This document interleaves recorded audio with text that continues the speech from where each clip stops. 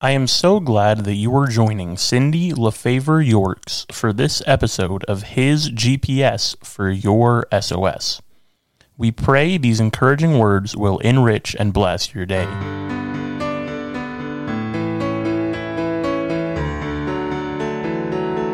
Abdicating Your Monarchy, Part 2, The Blessings of Christ-like Compliance.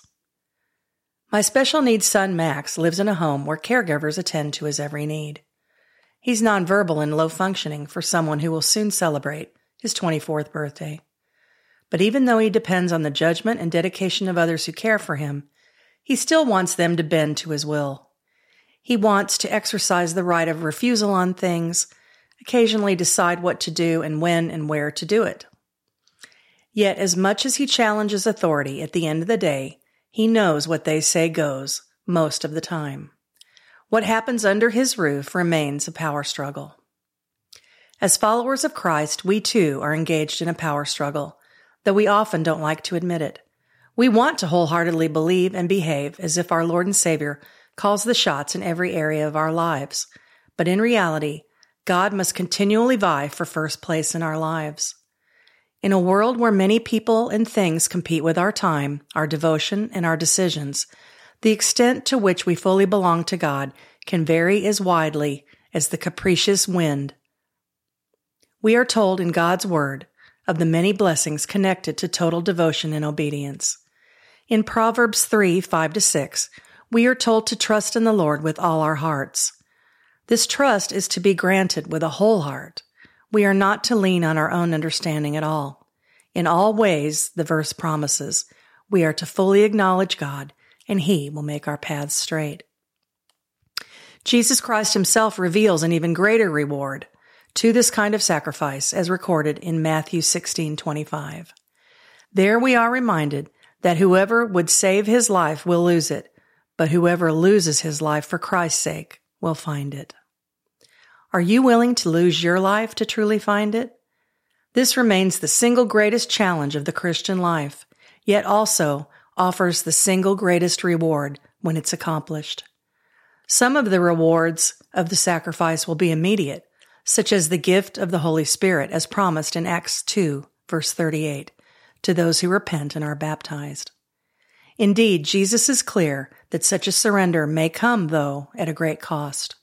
In Matthew 19:29, we read that everyone who has left houses or brothers or sisters or a father or a mother or children or lands for Christ's sake will receive 100-fold and will inherit eternal life. And in Romans 12:1, Paul equates the submission necessary to follow the King of Kings to presenting our bodies as a living sacrifice, holy and acceptable to God, and equates it to spiritual worship. When we stop to ponder the term living sacrifice, we might think of something alive on an altar one minute and ceasing to exist the next. And that's exactly what Paul is conveying here. In a letter to the Galatians, he says, post-conversion, that he was crucified with Christ. It is no longer I who live, he states, but Christ who lives in me. He goes on to say that the life he lived in the flesh before is lived now by faith in the Son of God, who loved him and gave his life for all mankind. Who or what are we living for? The musician Loverboy once wrote that he was working for the weekend. You may know others who live vicariously through their children or merely exist between vacations.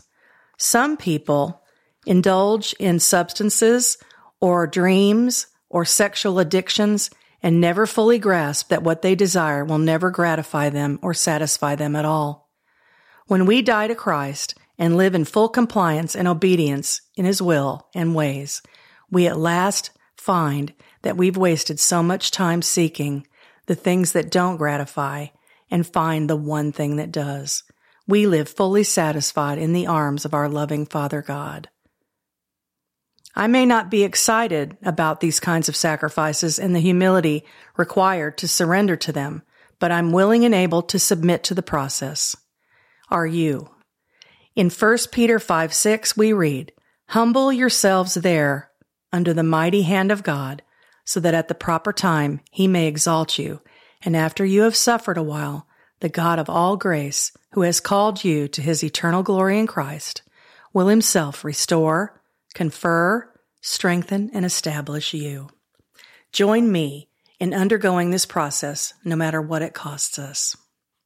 I'd like to read now an excerpt from my first book, The Side Door, and this entry is entitled, The Cross, X Marks the Spot. There comes a point when everyone reaches a crossroad in life about what belief system they're going to embrace, what will determine the direction of their course, and how they intend to move forward once the choices are made. Even though everyone reaches this point, not everyone recognizes they are there, so there may not be a clue about how to process or proceed what they're enduring once they've reached this crossroad. Some people in the confusion take a detour instead, going down a road they think will mark self-discovery, only to find that it is riddled with potholes and blind, self-destructive turns.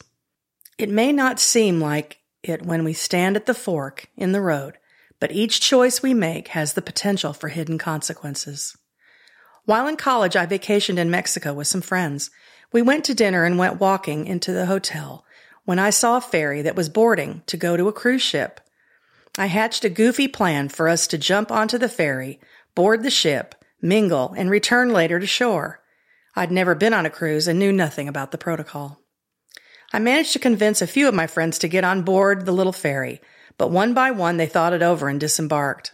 Standing alone, I too got off the ferry. The next morning I looked out the window and saw that the ship had a hammer and sickle on it.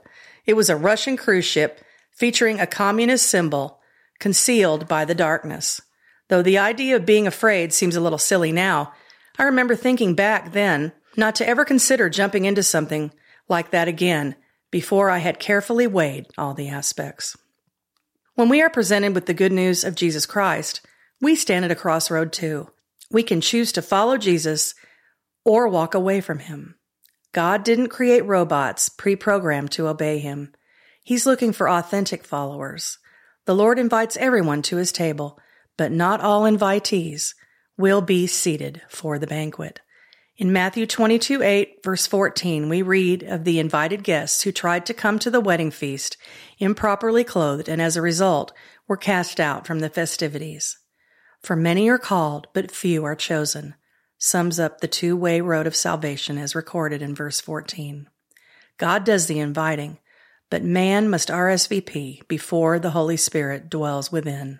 We must deliberately choose Christ. Have you RSVP'd to Jesus' calling? Or are you carting around the invite as if you have all the time in the world to reply? Have you accepted and expressed gratitude for being included? Anyone still holding the card is at the crossroad. Time is too precious to waste. And the keys to kingdom living are: say yes to Jesus and turn the corner on your life journey today. And the doorpost is, behold, I stand at the door and knock. If anyone hears my voice and opens the door, I will come into him and eat with him and he with me. Revelation 3:20. Thank you for joining us today for this episode of His GPS for your SOS. Cindy also posts encouragement daily on Instagram. Her blogs can be found on her website, cindyyorks.com. Her entire Door Devotion trilogy is now available on Amazon.